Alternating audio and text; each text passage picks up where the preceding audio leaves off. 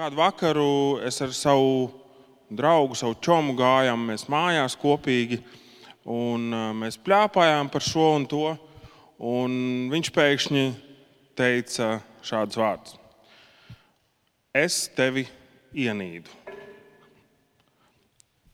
Visu šo laiku, kopš tu biji kļuvis par kristieti, es tevi ienīdu.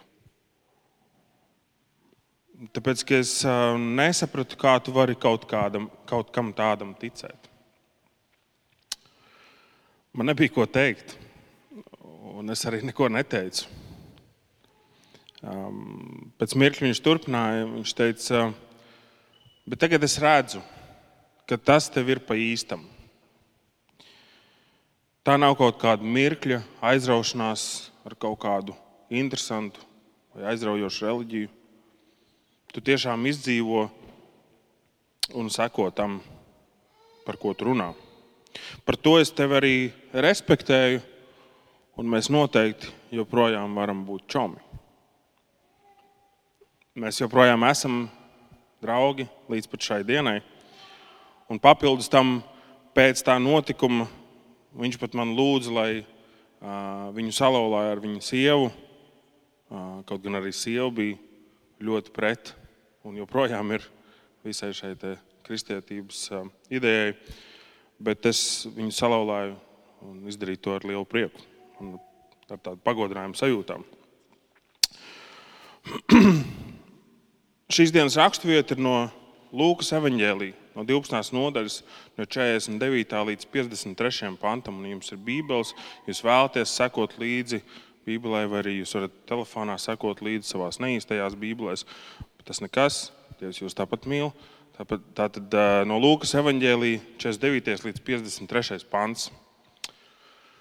Uguni esmu nācis mest uz zemi, un kā es vēlētos, ka tā jau degtu. Bet man jātop kristītam ar vienu kristību, un kā man ir bail, kamēr tā būs pabeigta. Vai jums šķiet, ka es esmu nācis mieru nest virs zemes? Nebūt ne. Es jums saku, bet šķelšanos. Jo no šā laika 5 vienā namā sašķelsies. 3 pret 2 un 2 pret 3. Tēvs pret dēlu un dēls pret tēvu. Māte pret meitu un meita pret māti. Vīra māte pret vedeklu un vedekla pret vīra māti. Tas ir tas, ko Jēzus saka. Un pirms pāris nedēļām mācītājs Kārlis runāja par svētā gara aizvainošanu un ka tā esot grūtākā raksturvieta, no kuras viņam ir nācies mācīt. Tagad vēl grūtāko viņš ir uzticējis man un pats aizgājis atvaļinājumā. Nu labi, nebūs jau tik traki. Es centīšos būt uzticams tam, ko svētais gars man ir ielicis sirdī, viņa vadībai, un pateikt to, ko Dievs vēlās mums visiem pateikt un iemācīt caur šo raksturvietu. Šis ir grūts teksts.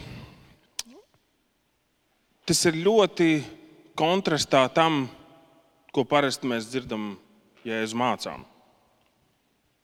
Mēs esam pieraduši dzirdēt, ka Jēzus māca par mīlestību un žēlastību, un piedošanu un pacietību, pazemību un lēnprātību.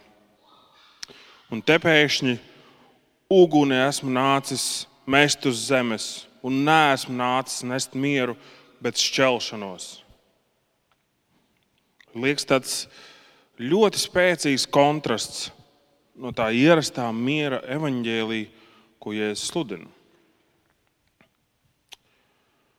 Bet tā ir viena no svarīgākajām kristietības realitātēm, ko mēs kā kristieši bieži vien palaidām garām.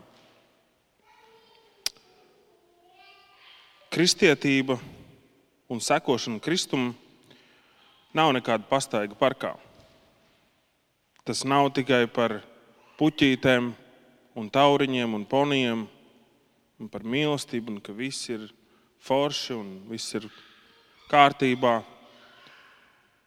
Un tāpēc mani ļoti aizvaino tas, ka pasaulē ir tādi mācītāji, sludinātāji, kas koncentrējās tikai uz to labo aizmirstot to, ka Dievs ir arī paredzējis sodu. Sekošana Kristum ir dārga. Un es nedomāju to naudas izteiksmē. Vecās derības jūdi gaidīdami Mesiju bija pārliecināti, ka šis ilgi gaidītais ķēniņš nodibinās jaunu valsti, kas būs spēcīga un atbrīvos viņus no ienaidnieku kundzības. Līdzīgi kā tautas varonis ķēniņš Dāvids, kura laikā kaimiņzemes iedzīvotāji baidījās iebrukt Izrēlā, jo Dāvids bija izcils karavadonis, un kur vadītā armija spēja sakaut pat visspēcīgākos pretiniekus. Jēzus nebija īsti tas karavadonis, par ko sapņoja jūdi. Tāpēc Jēzus šeit uzsver šķelšanos, ko nesīs sekošana viņam. Ar dažiem izņēmumiem, bet parasti vienas tautas iedzīvotāji karo vienā pusē. Ļoti reti ir tā, ka ģimenes sašķeļās, jo kāds no ģimenes izlemj karot ienaidnieku pusē. Bet šeit Jēzus runā par garīgo pasauli un par karu, kas notiek tajā. Šī cīņa ir reāla, un šī cīņa notiek katru dienu. Šī cīņa spēj sanaidot pat vistuvākos cilvēkus. Un Jēzus brīdina par to, ka tev ir jāizvēlās viena vai otra puse. Šeit nav iespējams palikt neitrālam vai kaut kur pa vidu. Dieva piedošana un žēlastība pieejama tikai tiem, kas pieņem dāvāto glābšanu caur Kristu. Tie, kas nepieņem to, turpina būt par Dieva ienaidniekiem, kā to Pāvils raksta vēstulē romiešiem 8. nodaļā no 5. līdz 8. pantam.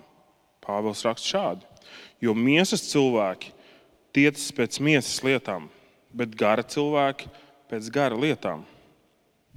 Miesas tieksme ved nāvē, bet gara tieksme uz dzīvību un mieru.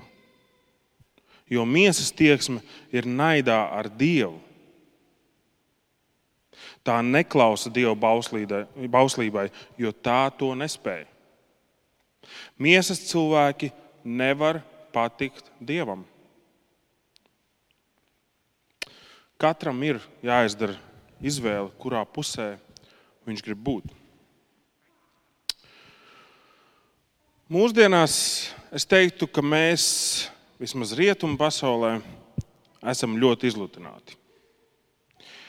Par sekošanu Kristum mums tā īsti nekas nedraud.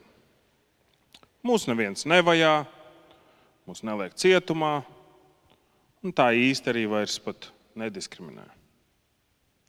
Mēs brīvi varam tikties uz dievkalpojumiem un citiem pasākumiem. Bet vēl nesen situācija pat šai valstī bija pavisam citāda. Es zinu, ka pat mūsu draudzē ir cilvēki, kas to ir piedzīvojuši. Kas ir piedzīvojuši kaut kāda veida vajāšanas par to, ka ir kristieši. Un veiksmīgākajiem, ja tā var to teikt, tika liekta iespēja izglītoties, daudziem tika ierādīts zemes kvalifikācijas darbs, vēl kādam tika ierādīta dzīvesvieta, kas bija tādos briesmīgos apstākļos. Citiem savukārt negāja tik spoži. Viņi tika apcietināti un pratināti. Daudz tika spīdzināti, daži tika izraidīti no dzimtenes. Vēl neskaitām daudz cilvēku tika izsūtīti uz lēģeriem Krievijas netik siltajā klimata joslā. Visbriesmīgāk gāja tiem, no kuriem novērsēs pašu ģimenes locekļi. Un tādu bija ļoti daudz. Man liekas, ka cilvēks spēja daudz ko paciest. Bet, kad no tevis novēršās tavi paši tuvākie, Man liekas, ka tas ir visgrūtākais. Bet tā ir cena, ko daudziem šajā pasaulē nākās maksāt. Kā jau teicu, kas sliktākais, kas ar mums parasti var notikt, ir, ka kolēģi vai draugi un ģimene var mūs nesaprast un apsmiet. Tāds psiholoģiskais vairāk uzbrukums. Ļoti retos gadījumos mūsu kultūrā tiešām kāds pilnībā novēršās no cilvēka pēc tam, kad viņš ir izvēlējies sekot Kristum. Bet citur pasaulē tā ir ikdienas realitāte. Tūkstošiem kristiešu visā pasaulē ikdienas piedzīvo to, ko šī rakstu vieta nozīmē burtiski. Valstīs kā Indija un Pakistāna, Tuvo Austrumu valsts, Ķīna un citas. Sekošana Kristum nozīmē pilnīgu atstumtību. Vecāki nodod varas instancēm savus bērnus. Radinieki ziņo par saviem radiem, kas demonstrē kristīgu dzīvesveidu. Vistuvākie cilvēki nodod viens otru, ja viņi dzird tos sludinam labo vēstu par Jēzu. Kristieši tiek vajāti, pazemoti, zaudē jebkādu statusu sabiedrībā. Viņi tiek mesti cietumos un bieži vien zaudē arī savu dzīvību. Un šis ir jautājums, ko Jēzus uzdod katram no mums. Cik es esmu tev svarīgs? Cik daudz tu esi gatavs upurēt manis dēļ? Vai tu esi gatavs sekot man, pat ja tas nozīmē zaudēt pilnīgi visu?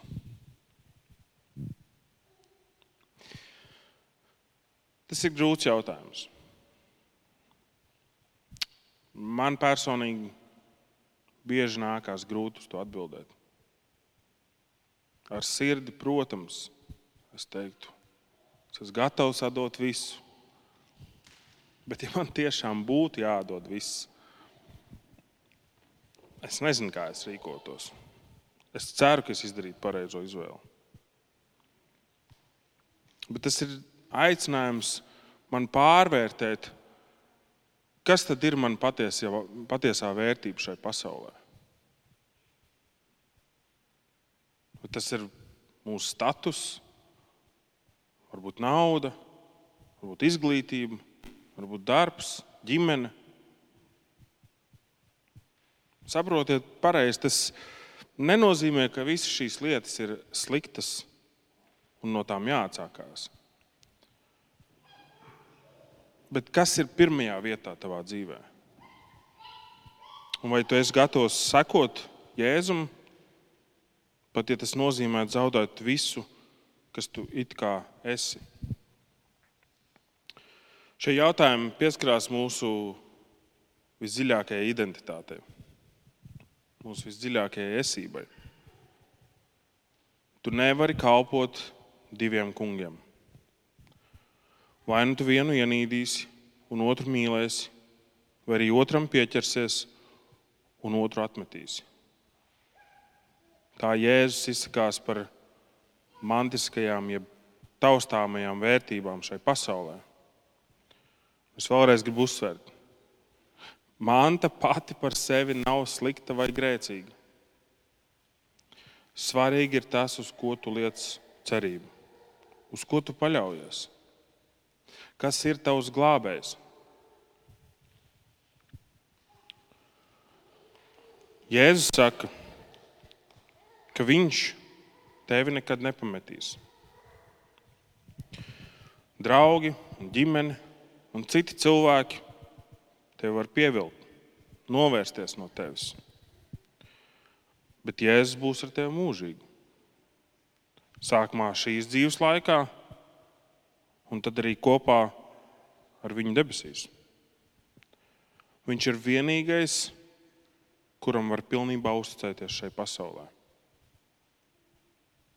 Viņš ir vienīgais, kurš būs tavs draugs, pat ja visi citi novērsīsies un negribēs pat ar tevi komunicēt. Viņš ir vienīgais, kurš tevi nekad nepievils. Viņš ir vienīgais, kurš piešķir tev vērtību par to, kas tu esi. Pēc Dieva tēla un līdzības radīts cilvēks. Tu esi viņam dārgs. Tu esi viņam īpašs. Tu esi tik īpašs, ka viņš bija gatavs nokāpt no savas debesu godības, atteikties no visa tā, kas viņš ir. Viņš bija gatavs mājot mūsu vidū. Viņš bija gatavs dzīvot kā bezpajumtnieks, būt atkarīgs no citu žēlstības. Viņš bija gatavs tikt apsmiets un nievāts un nīsts. Viņš bija gatavs būt noguris un nēdis. Un viņš bija gatavs uzņemties visas cilvēces grēkus uz saviem pleciem, atdodot savu dzīvību par mums visiem. Lai ikvienam,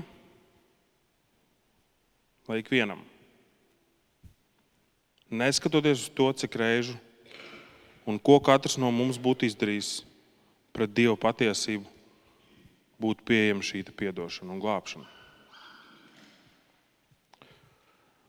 Sekojot Kristum, tu iespējams kaut ko zaudēsi, bet tu iegūsi tik daudz vairāk. Nesekojot viņam, tu zaudēsi pilnīgi visu. Un tā ir liela bīstamība. Un es negribu, lai tas ar tevi notiek. Un es zinu, ka arī Dievs negrib, lai tas notiek ar tevi, pat vairāk nekā es. Šodien tev ir iespēja izdarīt izvēli. Sāc sekot viņam. Uztic itin visu, kas tu esi viņam.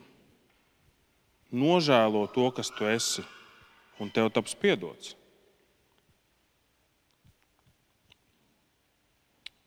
Tāpat arī, ja tu esi viņa sekotājs, iespējams, tev arī kaut kas jānožēlo. Varbūt tev jānožēlo, ka tu esi licis kaut ko svarīgāk par to, kas viņš ir tavā dzīvē. Varbūt tu esi licis cerību uz kaut ko, kas patiesībā tev nevar izglābt. Tu nevari dzirdēt vēstu par Jēzu un palikt tāds pats kā iepriekš. Jēzus novelk līniju. Vai nu tu pārkāp tai pāri un saņem viņa glābšanu, ko viņš piedāvā, vai arī tu paliec savā līnijas pusē un beigās tev nāksies stāties viņa taisnās tiesas priekšā un saņemt sodu. Lūgsim Dievu. Kungs, es pateicos par tavu vārdu, kas brīžiem liekas tik skarbs. Un tajā pat laikā es ceru, ka mēs visi sadzirdam to žēlastību, kas šeit ir pateikta. Ka tiešām ikvienam, neskatoties uz to, kādi mēs esam, ir iespēja saņemt tavu piedošanu. Un ka tu esi izdarījis pilnīgi visu, lai tā būtu pieejama ikvienam no mums. Un pat ja mums liekas, ka mūsu grēks ir liels un ka tu to nespēji piedot, es lūdzu, lai tu pārliecini ikvienu, kas tā domā, ka nav nekā tāda, ko tu nespētu piedot. Es lūdzu, ka mēs visi kopīgi varam arī nožēlot to, ka esam likuši cerību uz kaut ko citu. Ne uz tevi, Jēzu.